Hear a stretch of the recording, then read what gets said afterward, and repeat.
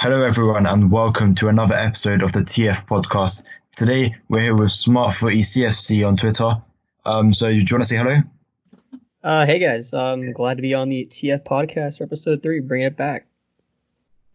All right. So today, we're just going to be, looking at some questions that you guys have provided for us on Twitter. So yeah, let's get straight into it. So SF, in terms of, obviously, you're a Chelsea fan, I'm a Man United fan. Both teams after Sancho, both sets of fans really want Sancho. How would you, as a Chelsea fan, fit him into your squad if you were to get him? Yeah, so I think obviously you want to deploy him, I'd say he has to be at the left wing. I think that's his best position, and I know Chelsea have, a lot of young talented wingers. And I think, Christian Pulisic, I really believe he has what it takes to play that attacking midfielder role. I've seen him play it for the last 5 years of my life, watching him play for the U.S. men's national team. He really thrives with the ball at his feet that often, and he can make a lot of space with it and do a lot of work with it. So I'm not really worried about him. It's kind of the progression of Callum Hudson-Odoi that's kind of my biggest concern, in that one of him or Sancho is going to have to play on the right. And I know Sancho does play on the right now, and it's fine, but it, I know if you really want to elevate his game, the left wing is where it's at. And Hudson-Odoi has been playing right wing for the last couple seasons as well, quite a few times. So I think you can definitely play him either way, but I'd personally put Sancho on the left and Hudson-Odoi on the right. So I think that obviously I agree that Sancho is better on the left. It provides him with more angles. He's not necessarily bad on the right. It's just that when you have a player like Sancho, a world class talent, you want to be playing him to the best of his ability. And in terms of how he would fit in at Man United, I'd also play him on the left. I think that we'd have a similar situation to Chelsea, in which we would play him on the left and move another player out onto the right, which would most probably be Marcus Rashford. I think, in all honesty, I think Solskjaer likes Rashford too much on the left wing to move him onto the right to facilitate for Sancho. So I could honestly see Sancho long term and short term being played on the right hand side. But yeah, I mean, for me, the best choice would just to be putting Rashford on the right, because you don't lose much of his game by switching him from the left to the right and then putting Sancho on the left hand side. What are your thoughts on that? No, I think I definitely I definitely get the same idea that Sancho's not a bad player on the right. Like look what he's done this season. Like he's been phenomenal. It's just like Yep. when you look at it like the way you look at it, statistically and kind of a little bit more you can evaluate the player type he is on both wings. It's obvious that left wing is what would really suit him and really bring him to that next level, especially at like a top club in the Premier League. And yeah, I get the same idea in that sense, in that you'd want him on the left, and that also 100%. I think Marcus Rashford. I don't think he's uh like left wing dependent on being that great. Like I think he's a quality player all the way around. So you could play him anywhere in a front three, and he's going to give you what you can expect every time. So, but however, I'm not sure. Like, where do you stand on? I know a lot of Manchester United fans want Sancho over everything else. Is that where you sit, or is there some other areas that you'd want them to look into? I mean, yeah, I think for Manchester United specifically, I think the right wing issue is probably the biggest issue in the squad. I think we've been playing Dan James there, who was meant to be a squad player, and we don't have a right winger apart from him. So I think, yeah, it's definitely probably the most important issue to deal with in the summer window, whenever that happens. Yeah, it's been a pleasant surprise, I'd say, for you guys that Fred's been so good, because I think that saves you a lot of money in the midfield that a lot of people were Yeah, expecting to have to put up cash for. yeah, definitely. In terms of the players at Chelsea, do you think that they necessarily complement a Jadon Sancho type player coming in to play either on the left or on the right? It's it's difficult to say precisely because I know a lot of what he thrives at is Dortmund is kind of that I wouldn't call it counterattack, but it's kind of that fast break mentality where he They break down the lines, bombing in from the wings, making great passes, making great moves and stuff like that. And I don't necessarily see Chelsea playing that way with the current squad they have. They just don't have the quality to really, break down a team like that. I know, obviously, we spoke about this before on Twitter and stuff like that about, the Bundesliga and how much space you get and things of that sort. But it's tough. I think the midfield of Chelsea would definitely complement them very well. The ability for them to progress the ball so easily and control the ball so easily will give him. It'll give him the ball more than enough times than he needs it. It's not going to be like, starving at the wing like he would under like Jose Mourinho or something like that. He's going to get the ball. He's going to get chances. With Tammy at center forward, I think that would work fine. He's like a poacher style striker. So Sancho is able to if he gets in good spaces, Sancho's going to find him.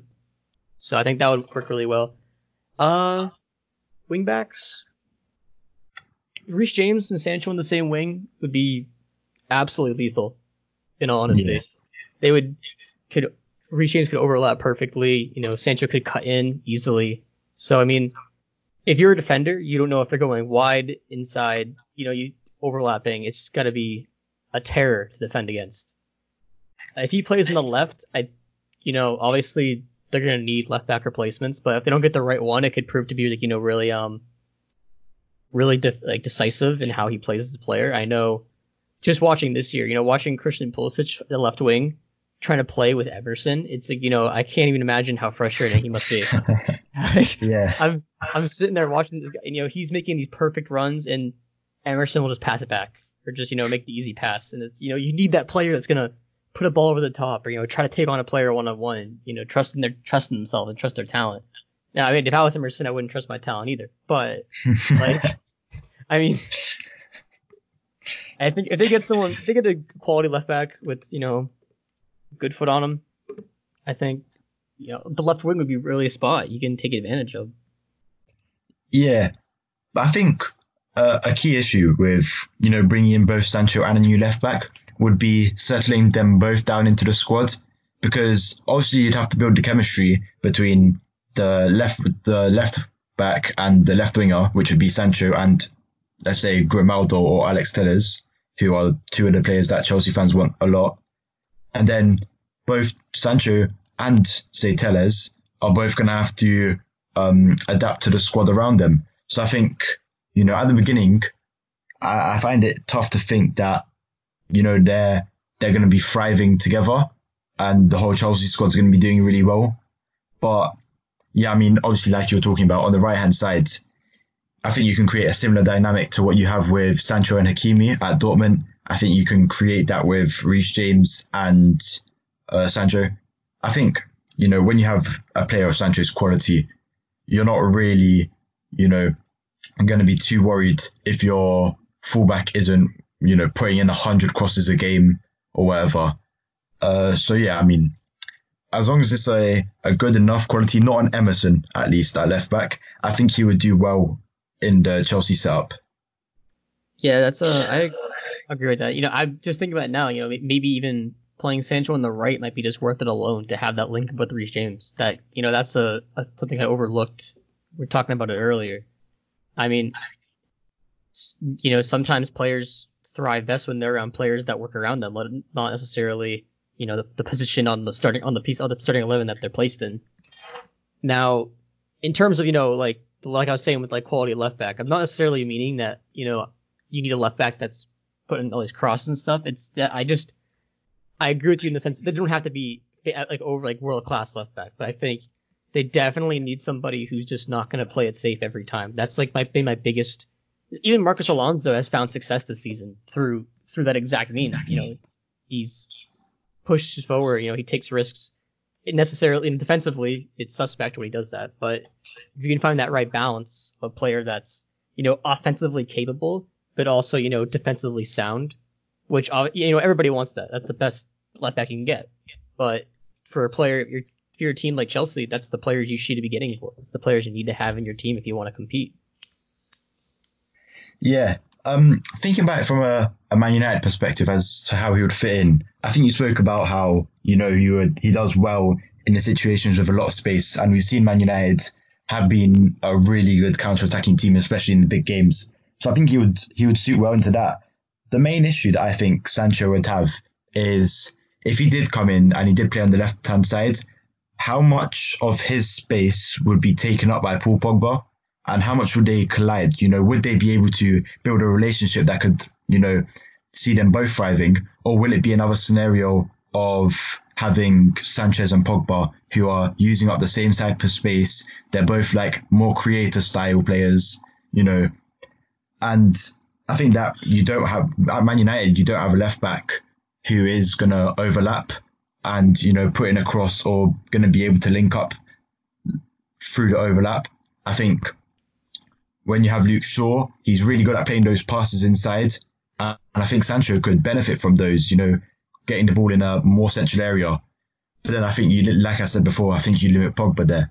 If you move on to the right-hand side, however, I think, Wan-Bissaka's also good at making those interior passes.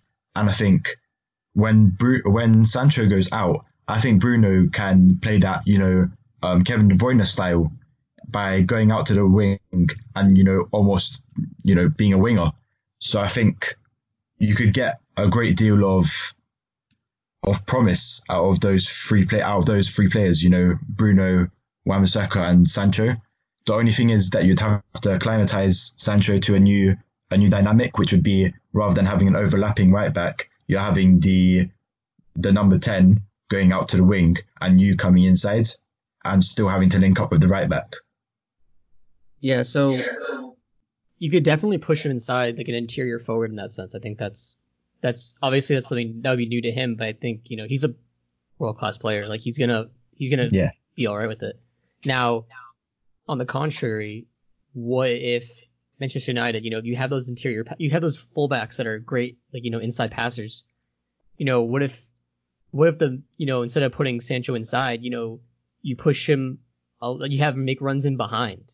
As the ball goes to the inside, the defense is going to commit players to that wing back, right? So if he comes up the field, the players come in, he can pass it inside, leaving some room out wide where, Sancho can maybe run in behind and try to get kind of space that way.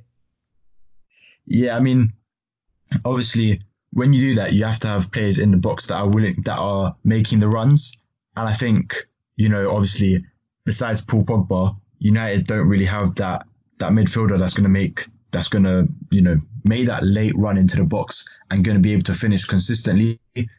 So I think, those your typical Juan Mata situations where he's coming in, just tucks it away really easily, makes it seem so simple.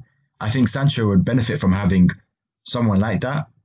Potentially Bruno could do that, but I'm not convinced yet because I haven't really seen much of Bruno doing it for Man United, at least in Premier League. But yeah, I mean, either way, whatever club gets Sancho is going to be benefiting from a world-class player. And I'm pretty sure that both clubs will be able to find a way to make it work. He is just that good. And the players around him, at either club are good. At the very least, either being around the likes of Kovacic and, Tammy Abraham, Kante, Jorginho, these are Premier League quality players. Like Kovacic is, in my opinion, a top 5 midfielder in the Premier League. And then at Man United, you have obviously Pogba, Bruno, Rashford, Martial. I think there's plenty of quality for him to be able to come around with. Yeah, 100%. So moving on to another question that was given by the throwing coach. Who do you think is on a better trajectory? Bloody hell, English. Chelsea under Lampard or Man United under Ole Gunnar Solskjaer? What are your thoughts? Now, this is a good one because there's really not a right answer per se. So it'd be good to talk about. And that, to me, there's one thing that would put Chelsea above Manchester United in terms of, long-term success right now. And that one thing is Roman Abramovich. That guy cannot be discounted. He's been doing everything he can to get back into London. He's been donating hotels. He's been donating to charity. The guy's, he's on his knees. He's asking, please let me in. And if they let him in, it's over. Like it really is. It really might be. You know, I miss getting this. I'm sure he misses seeing those games as well. You know, getting to be there and see the players that he's paid for. So like they're both squads, both managers, young and experienced, both squads, shaky, good at times, terrible at others, performances in Europe, iffy. It just, there's a lot of similarities in the way they've kind of approached the last season. But at the end of the day, which owner do you back putting in that money in the right places to bring their team out of this kind of slump? Because we've seen Manchester United, they've been in a slump it's not like the first time. It's been a while. And they really haven't elevated themselves out of that. They did have success winning the Europa League a couple seasons ago. But, other than that, it's been a lot of kind of mediocre, finishes and play. The signings lately, although the last summer signings were, I think really spot on. But, I'm not sure Manchester United's going to throw in, $300 million. They might, but they might not put it all in the right spot, which that'd be my biggest concern for them personally. Yeah, I think, in my opinion, right now, Man United's squad is probably shaped up to be better in the future. I think if we're comparing the squads, looking at the strikers, Tammy Abraham versus Martial, you're looking at, just the Man United squad overall, you can see it has plenty of quality. Bruno, Pogba, Martial, Rashford, potentially Sancho. It's got the backup players, your McTominays, your Dan James, even your Mason Greenwoods right now at the age of 18 being a backup player. I think definitely have a lot of potential in that squad. I mean, don't get me wrong, so do Chelsea. But I think with Chelsea, a lot of what you're seeing is you really need to fix the defence. And, I think apart from the right back, you need to fix the whole back line. You need to get 2 new centre backs, a new left back, and a new goalkeeper. Potentially needs to get another striker to be able to challenge Tammy Abraham and push him further. Need to get a new right winger, whether that be Sancho or someone else. There's ways to go in that Chelsea team. But like you say, you do have Roman Abramovich, who we know is going to invest a lot of money, especially if FFP is relaxed, as reports have been saying recently. I think Chelsea can definitely catch up within, one summer. But right now, I would say Man United are probably on a better trajectory. And, I think Lampard is probably a better manager overall than Ole Gunnar Solskjaer. But when you have the quality players, I don't think he's going to have the same issues that he's having against smaller teams, Solskjaer. And then in the big games, obviously, we've seen that he does know how to set up his team. Compared to Lampard, who really hasn't found his feet against the big teams and has struggled at times against the smaller teams. So I think right now I'd say Man United, but I think we can't discount, Ed Woodward. A lot of Man United fans, a lot of people around the world will tell you that he's an absolutely crap CEO or whatever the hell his job title is. But I think that he's good. Look at the business that he's been doing recently, being able to bring Maguire, Wan-Bissaka, Bruno Fernandes, all to Man United, all of whom, are top quality players. And yeah, I think it's going to be close over the next 2 or 3 years. But I think both of them in, 3 years' time will be challenging for the title. Yeah, I mean, I think it's a matter of what, defines the question, like the future. I mean, like the near future, yeah, I think Manchester United definitely have a more coherent squad, a deeper squad. They really, have an understanding of what they're going for and like a clear trajectory, I'd say, is like the best way to define it. Whereas Chelsea's still kind of figuring out what they are. They don't really have an identity per se. Lampard is a big part of that identity. And I think, if you had taken, this kind of aimless squad, I would put it, and, put somebody else in charge who maybe wasn't as close to these players or knows them as well, you might have a different result. It depends on the manager. If you have someone world class, it's obviously going to be a lot different. But if you took someone at Lampard's coaching ability level, but it wasn't him, I think you'd really have an issue with team identity, which is, you'd want the identity of your squad built on players in it, not the manager directly. So I think I think while Manchester United were kind of figuring out how they wanted to play football, I think Chelsea was figuring out like what are we as a team? Who what is our identity of what place? You know, are we a rapid counter-attacking team? Are we, sit in possession team? And a lot of people will say, that's aimless on Lampard's fault and he doesn't really have a clear plan.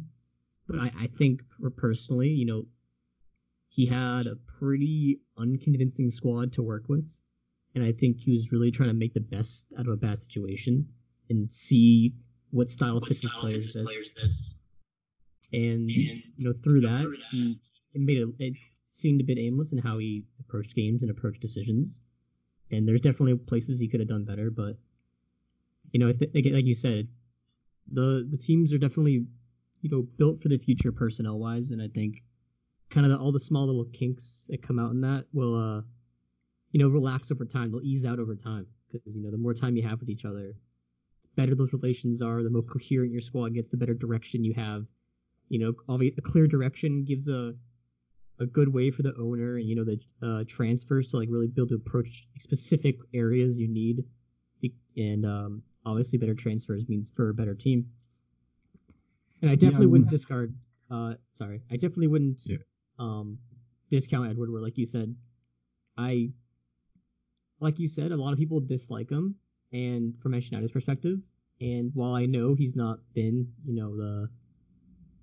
the most uplifting of owners in the last few years or so, I've the last 3 or 4 signings he made were all players that I saw a lot of Manchester United fans saying they wanted, and so I don't understand the complaints there. Like they wanted Bruno, they wanted Wan-Bissaka, Maguire they wanted, maybe not for that much, but they did want him, and he made he put the money out to make it happen. He trusted in the board, and I know a lot of people agreed with those decisions. To me, it's not a matter of him, being discounted. It's just Roman Abramovich is a whole different animal. Yeah, I mean, I think another thing is with the Chelsea squad, like you were saying, there's different types of players in there, and I think a lot of people discount how much, or how much time you need, and how much of a change you need to be able to change the players from what they were doing.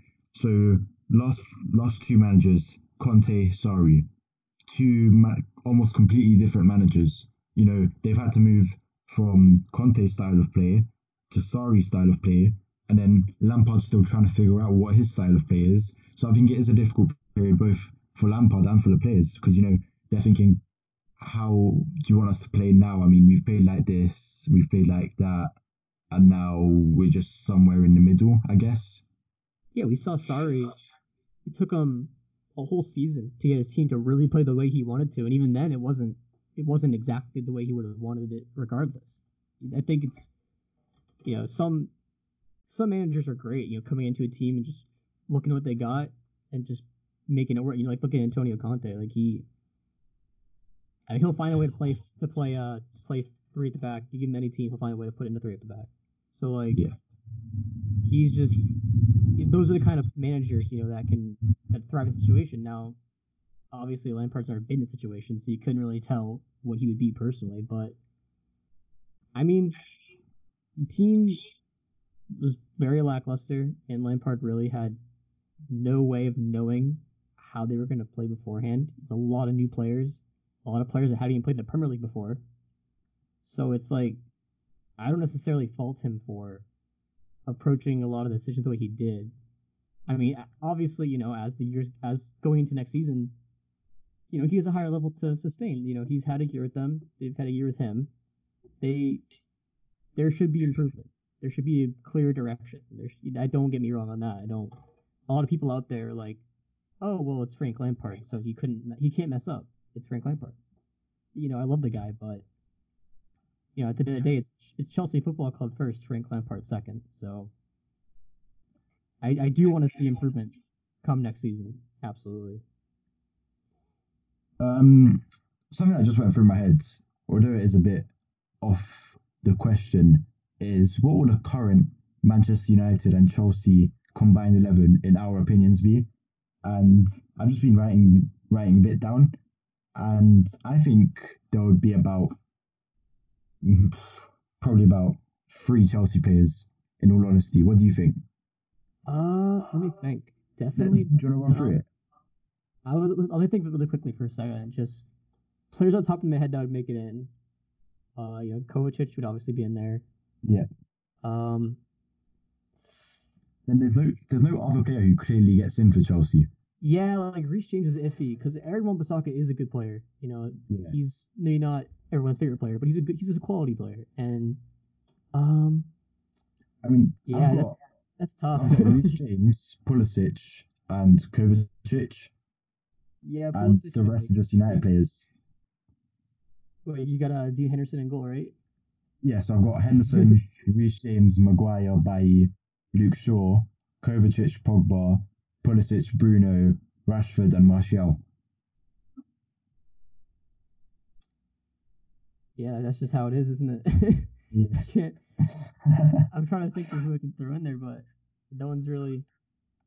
I mean, unless you want to put Hudson-Odoi at right wing, but it doesn't really make much of a difference. Yeah, not really. I mean, you could throw like. I mean, N'Golo Kante is probably good. No, like if he was on Manchester United, he would play for Manchester United. But in a combined 11, it's a little tough. Nah, because I think you'd either have to go with Kovacic or Kante, and I think you'd take Kovacic because you're definitely not putting Kante over Pogba. I can tell you that as a fact. Oh yeah, no. I mean, in the combined 11, I think you definitely keep Kovacic. I'm saying like if Kante played for Man U, he would definitely play there. So it's like he's good enough to start for a combined team between them, but not necessarily functionality wise in the team that we've made here. Yeah. Damn, I miss watching Kovacic's press resistance every week. I, I miss watching Bruno Fernandes playing those passes in behind. Need football back as soon as possible. I mean, we've got the Bundesliga coming back soon. What? Give it another 3 weeks, I think. Yeah, hopefully that turns out to be true. I mean, at this point, nothing's set in stone. Everything changes. So I'm not gonna Yeah. hype it up yet until I know for sure because it's gonna get me excited and let me down. Yeah, I mean, we've also got, I think, I was reading the figures. I think Spain are now at their lowest number of deaths in a day. Germany are way past their peak, I think. England by itself are past the peak. The peak was on Saturday for England last week. I think the US has probably still got a way to go in terms of this COVID-19 stuff. But I think, you know, what I've been seeing is that we might be able to get football back by late May for the most of Europe. I mean, hey, if the Bundesliga are saying that they can get it back before, please just bring it. I'll watch anything. Give me a Friday night game between the two bottom of the league teams. I really couldn't care less. I'm really hoping that I know. I was looking at the fixtures and I'll bring them up right now because I don't want to get the names wrong. But the last game week I think that they had to cancel, like the most latest one, was actually between two of the bottom like five teams or something like that. And I was thinking to myself like it would be absolutely hilarious if they just threw that became the most watched game in like football history. Imagine in 100 years' time, I think it was our Fortuna grandkids, Fortuna versus Paderborn. So man, that would imagine be absolutely nuts. 100 years from now, our grandchildren, why was Fortuna Düsseldorf versus Paderborn the most watched game of your era? There was a little thing called COVID-19 and it Yep, ruined the precisely. world, and then football came back. What a story that would be. It'd be like a great pub quiz question. Like no one would ever get that right. Yeah, Like, oh, well, surely it's like some Champions League final, World Cup. No, no. nope. Just some Mid-season, random game. mid-season league fixture between the bottom three teams. That would actually be incredible. Um, all right, so another question we have here from United Datspar is if no more football were to be played for the year, who would win the Ballon d'Or? So I'll let you start. Who do you think? Hmm. It's pretty. It's tough in a sense that there's no sense of kind of completeness to anyone's seasons. So Yeah, it's like yeah, they are world class, but like, what if I know in the past, we've seen these players have world class seasons, but if they don't win anything, then it doesn't mean that they don't ever win the trophy. So it's like I'm looking at Kevin De Bruyne, 8 goals, 16 assists. Like that's sensational. Like if Manchester City, won the Premier League, he'd get PFA Player of the Year and be up for a Ballon d'Or probably. But then, but Manchester City didn't win the Premier League, so it's like, does that make his season all of a sudden? I don't know. The whole concept's iffy in itself, but I would say for me personally, some good shouts would be, Kevin De Bruyne. I think Sadio Mane had a sensational season, and he would actually did lead his team to, quote unquote trophy season. Not yet, but potentially would have been. Can't discount what Cristiano's done at Juventus. He's been absolutely fantastic since kind of his slower season last year that people kind of discounted. And I mean, those are kind of 3 players that I would kind of highlight for. Is there anyone you think I might have looked over? Yeah, I'm sure there's a probably few. probably just the main man Marcus has to be up there. Oh yeah, yeah. Um, being absolutely incredible. I think, um, possibly Juro Immobile, but obviously not really going to win anything, is he? Um, I don't know. You can make a case for putting Lewandowski up there. You've obviously got your Messi and Ronaldo, Neymar, who I would say is the best player in the world right now. Yeah, I mean, there's not really anyone that's clear at the top. I think like we've always had this Ronaldo Messi dynamic, which we knew one of them was going to win it. But I think now it's a lot more fuzzed around, and yeah, I mean, there are plenty of players that could win it. Yeah, I think it's definitely open to like interpretation, like the way you said fuzzed out. Like it's so the trophy itself is so divisive. It draws like people, bring up all their, agendas and fake stats and fake figures and all that crap to, promote, their favorite player or whatever. But it's, you know, I don't know. It's tough because these there's so many players with great seasons. You could have like a 30-goal season, but you came in second, so you don't get you don't get a trophy. Like, it's so. I mean, we all know it's like it's voted by whatever journalists and ex players and Yeah, things of that sort. So the stupid people. it's all bullshit anyway. So Yeah, but it does reflect who's had a great season. Maybe not who's had the best season, but who's had a great season. So I mean, if we're being honest, it probably would have just been Cristiano would have probably just won it. Like they would have. He's had a good season. He's had a better season than Messi, I'd say. And then that's why if one of them is better than each other, they can guarantee a trophy. Besides that, one year Luka Modric decided that that's not what he's gonna want to do. So yeah. I mean, I think it's definitely open to interpretation. Just been looking at a couple of things here. The fact that Kevin De Bruyne has been outperforming his expected assists by a crazy amount. I think he's what's that about 5? wow. That's a bit insane for me. Let me just check quickly who else, if anyone else has outperformed by that much. He might have. Oh, he was on pace to break the record too, wasn't he? Yes, I think he would have definitely. This is the 3rd or 4th time we've seen a player get like so close to breaking the record and then something stops them. Whether it's Olivier Giroud or if it's Jose Mourinho's coaching style and now we have a pandemic. Um, oh bloody hell! Feel sorry for Raheem Sterling. He's underperforming versus expected goals by 2.79 and underperforming against his expected assists by 5. And it's crazy. He still has like more than like 10 plus goals. Like how does that even? Yeah, That just shows how much that City team just scores goals. Like they just score goals for fun. yeah. I mean, who's top 3 for expected goals is Salah, Firmino, and Rashford. I mean, that in itself, obviously, Rashford propaganda here. I know, but what are you gonna say about Firmino here though? A Man United player playing in a more or less dysfunctional system on the left-hand side without his main striker being in the top 3 tells you a lot. and then top three for actual goals scored: Vardy, Aubameyang, Salah. Yeah, it's interesting. I just like looking at expected goals and expected assists. Tells you quite a bit. Yeah, I know you're definitely into that kind of that stat making and stuff like that. I definitely respect that because there's a lot of thought that goes into it that I probably wouldn't have the knowledge to make use of. But I think it's like some of the stuff like you've been saying, like that's that's crazy. That's like Rashford's that high up, given the circumstances. But it's also like I find interesting, like Jamie Vardy ranks like pretty good in both categories. Like I remember you putting that tweet out a while ago about like the most clinical players, and like he was definitely Yeah, one of them. And it yeah. it shows. Like the guy just does not miss. I mean, compared to Firmino, bloody hell, he's shambolic in front of goal, to say the least.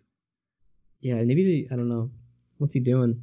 Like, I don't understand. Like it's crazy. I mean, I don't know. He's so like obviously he's a big part of the functionality of Liverpool now. You can argue someone else could do it better, whatever you want, but like he's there now, and they Yeah, succeed because he's there. Like I think that's pretty clear. But it's amazing that Salah can have like 15 goals, Mane can have 15 goals, and he has like I don't even know what he has this season. It can't be that high. It's gotta be like six or it's gotta be like under 10. So I mean, he does get a lot of assists. I know that, but it's weird. It's a weird dynamic because you think the forward be the one. I mean, that's Klopp's system, I suppose. So and it's successful. So who am I to say it's anything against what should be done? But it is even if he had not a lot of goals, it's crazy that his expected goals is so high. yeah, That's kind of where I'm thinking. Like it's not necessarily if he had 9 goals scored, but he was underperformed by like 1 goal, maybe like half a goal, something like that. You're like okay, like that's really good forward, but he's second in the league. I can't. That's crazy. yeah. I mean, he's got an expected goal on FREF, which uses StatBomb's data. His expected goals is 12.3, and his actual goals is 8. I mean, that's. I mean, his Wow. expected assists is 4.9, and he's got 7 assists. I mean, it pretty much shows he's, playing in a quality system. But if you look at him specifically as a player by himself, I mean, obviously, that's not a very good analysis. You'd have to consider a player within the system and, like you said, how they impact the functionality. But if you do look at just him, I think it's hard to justify him being anything other than a very good player or a good to great player. Yeah, I mean he's a defensive striker. What do you want from him, right? What do you want? Yeah, He's a defensive striker. So obviously, like I said, I don't the goal scored 8. That's on pace with like some good players, but if the expected goals is that high and his goal scored is that low, then that's where an issue definitely comes into play there. So moving on to some of the last questions. Who do you think will be in the next batch of Europe's super managers? So this is coming from the Wingfielder, someone that we both know. Oh yes, of Yeah. course. What do you think about that? Like, who's going to be, the next 2 to 5 managers that are going to be the best in the world? Yeah, well, we know, you know, Marco Rose, Julian Nagelsmann both have been making a strong name for themselves the last season or two, especially on Tactico Twitter accounts. They're in love with them. So I mean, like, I don't know. Personally, like, I don't haven't watched them that much. I know I've seen some of the games in Europe and some games here and there, but like I definitely see the appeal of them. I definitely they really play. I wouldn't say a different style, but it's definitely a unique style, like it's their own. So I think, and they've had the track record to prove it. They've been pretty successful. They've been really successful in breeding player development, which is like to me, it's one of the most important things as a coach. If you can't make your players better, then what are you doing there? So that those two would definitely uh, come out for me as some of the better ones. I'm not. I know everyone is kind of on the Arteta train. I wouldn't sure I'd call him a super like an elite manager of the future, but it'll definitely be interesting to see how he sets his team up next season and where he goes. And yeah, it's tough. It's tough.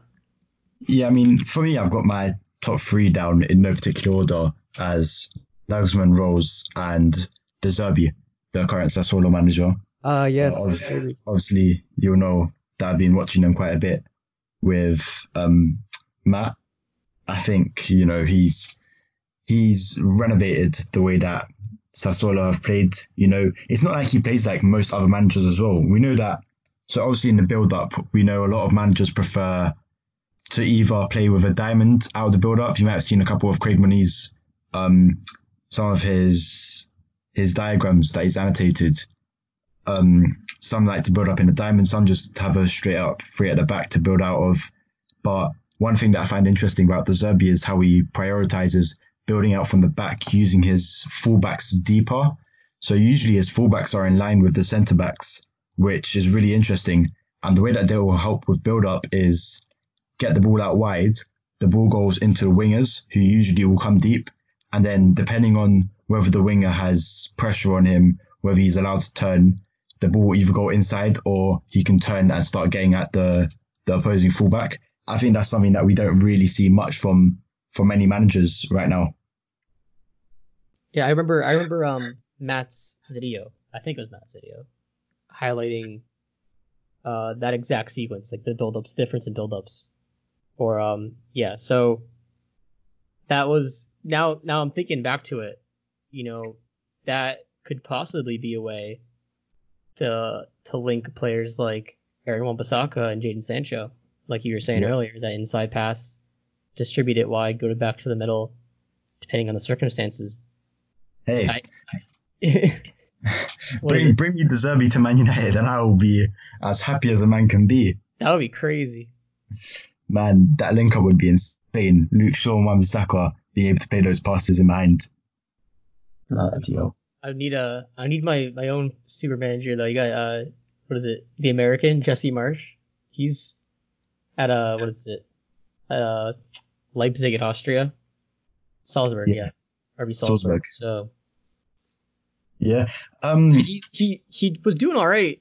It's interesting. He's not. I mean, his team's not that great, so it's like whatever. And he lost his best player, so it's upsetting. But I was a little more promising. I think he was promising before at the beginning of the season than I am now. Yeah, I think there are quite a few young managers. I mean, below the super manager bracket, as in the good to very good bracket, I think you could see other managers getting in there, potentially Eddie Howe at Bournemouth. I know a lot of people don't really like him. I personally think he's a good coach and he's a great man manager. I've watched a couple videos that Bournemouth put out from their pre-season training of him actually coaching the players and a full coaching session. I think I really liked the way that he approached the session. It wasn't too structured and it was a bit more free flowing. But also the way that he spoke to his players was more of a, I'm here, I'm teaching you, but I'm not necessarily like just going to look down at you and be very angry if you don't do what I say. And, some people might not like that. Some people might not like the fact that he's not harsh like a Jose Mourinho. He's not very tactical like a Pep Guardiola. But I think he's definitely got his positives. And, do you think there's an issue with that though?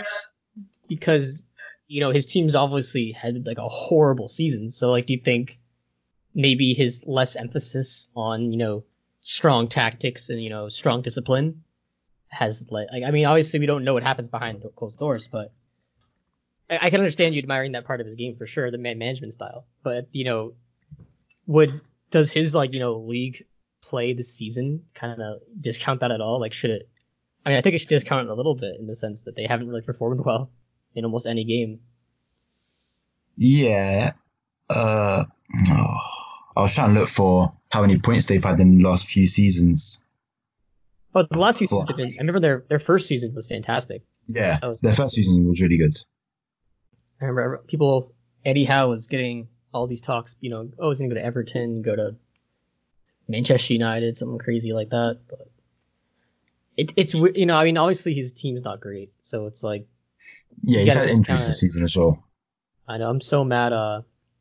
Brooks didn't get to play this season. He was a player I really like to watch play. He's Yeah.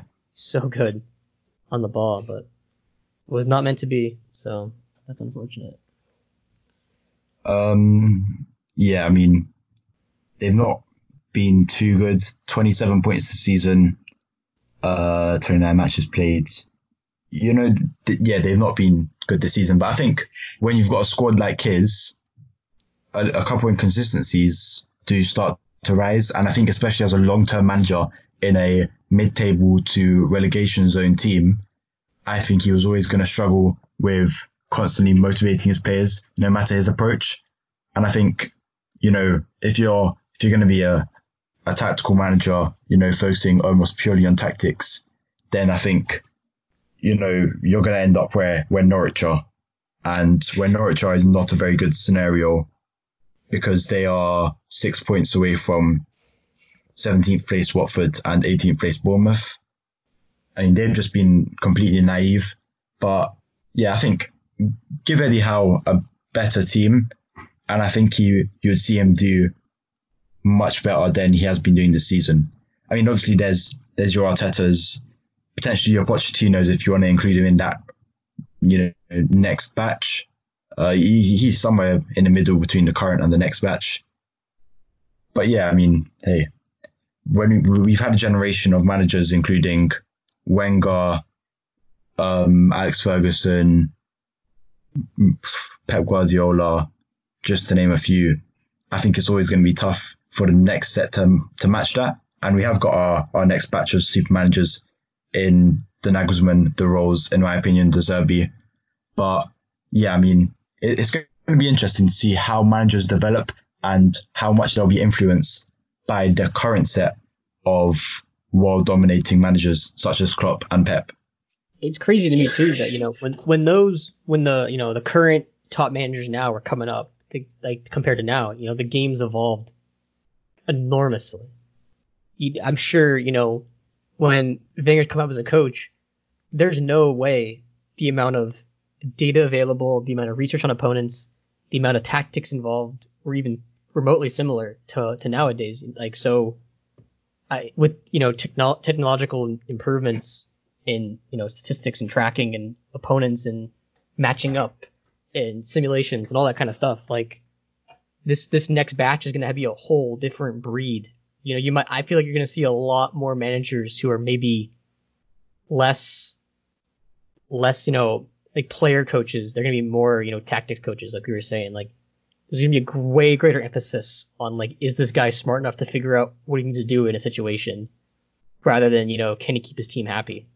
Because like, if you had a good team 10, 15 years ago, if you had a good team, as long as you had a manager that as long as you had a manager that knew how to keep his players happy and keep motivated, that's all you needed. That was really kind of the bottom line. That's what you needed.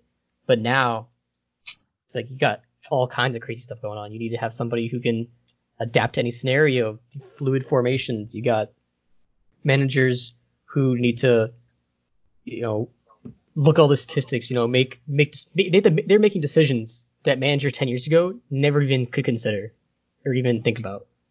So I think that's like a huge deal in sense of the next batch is going to be a lot different personalities and different kinds of people, I think, than the older generation have been.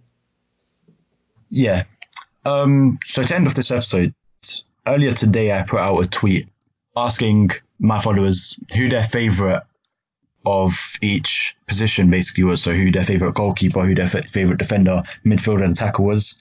For anyone that hasn't seen it, mine was Vlachodimos Odysseus, the Benfica goalkeeper, Laporte, the Man City centre back, and then Thiago Bayern Munich as my favourite midfielder, and Rashford as my favourite attacker. Just to end off the episode, what do you think, SF? Or who are your favourite, for each for the four categories? I'm gonna start with forward because obviously Lovett and Hazard, he's one of my favorite players. But in terms of like player style, Mahrez is like my dream forward. Like, he's the perfect archetype.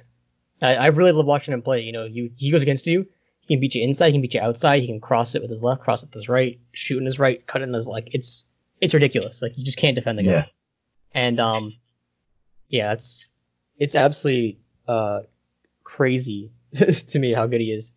In terms of midfielders, currently I'd probably go with Kovacic. Just watching him play is just so relaxing to like. It's been a long time at Chelsea since when a player has the ball, you feel at ease.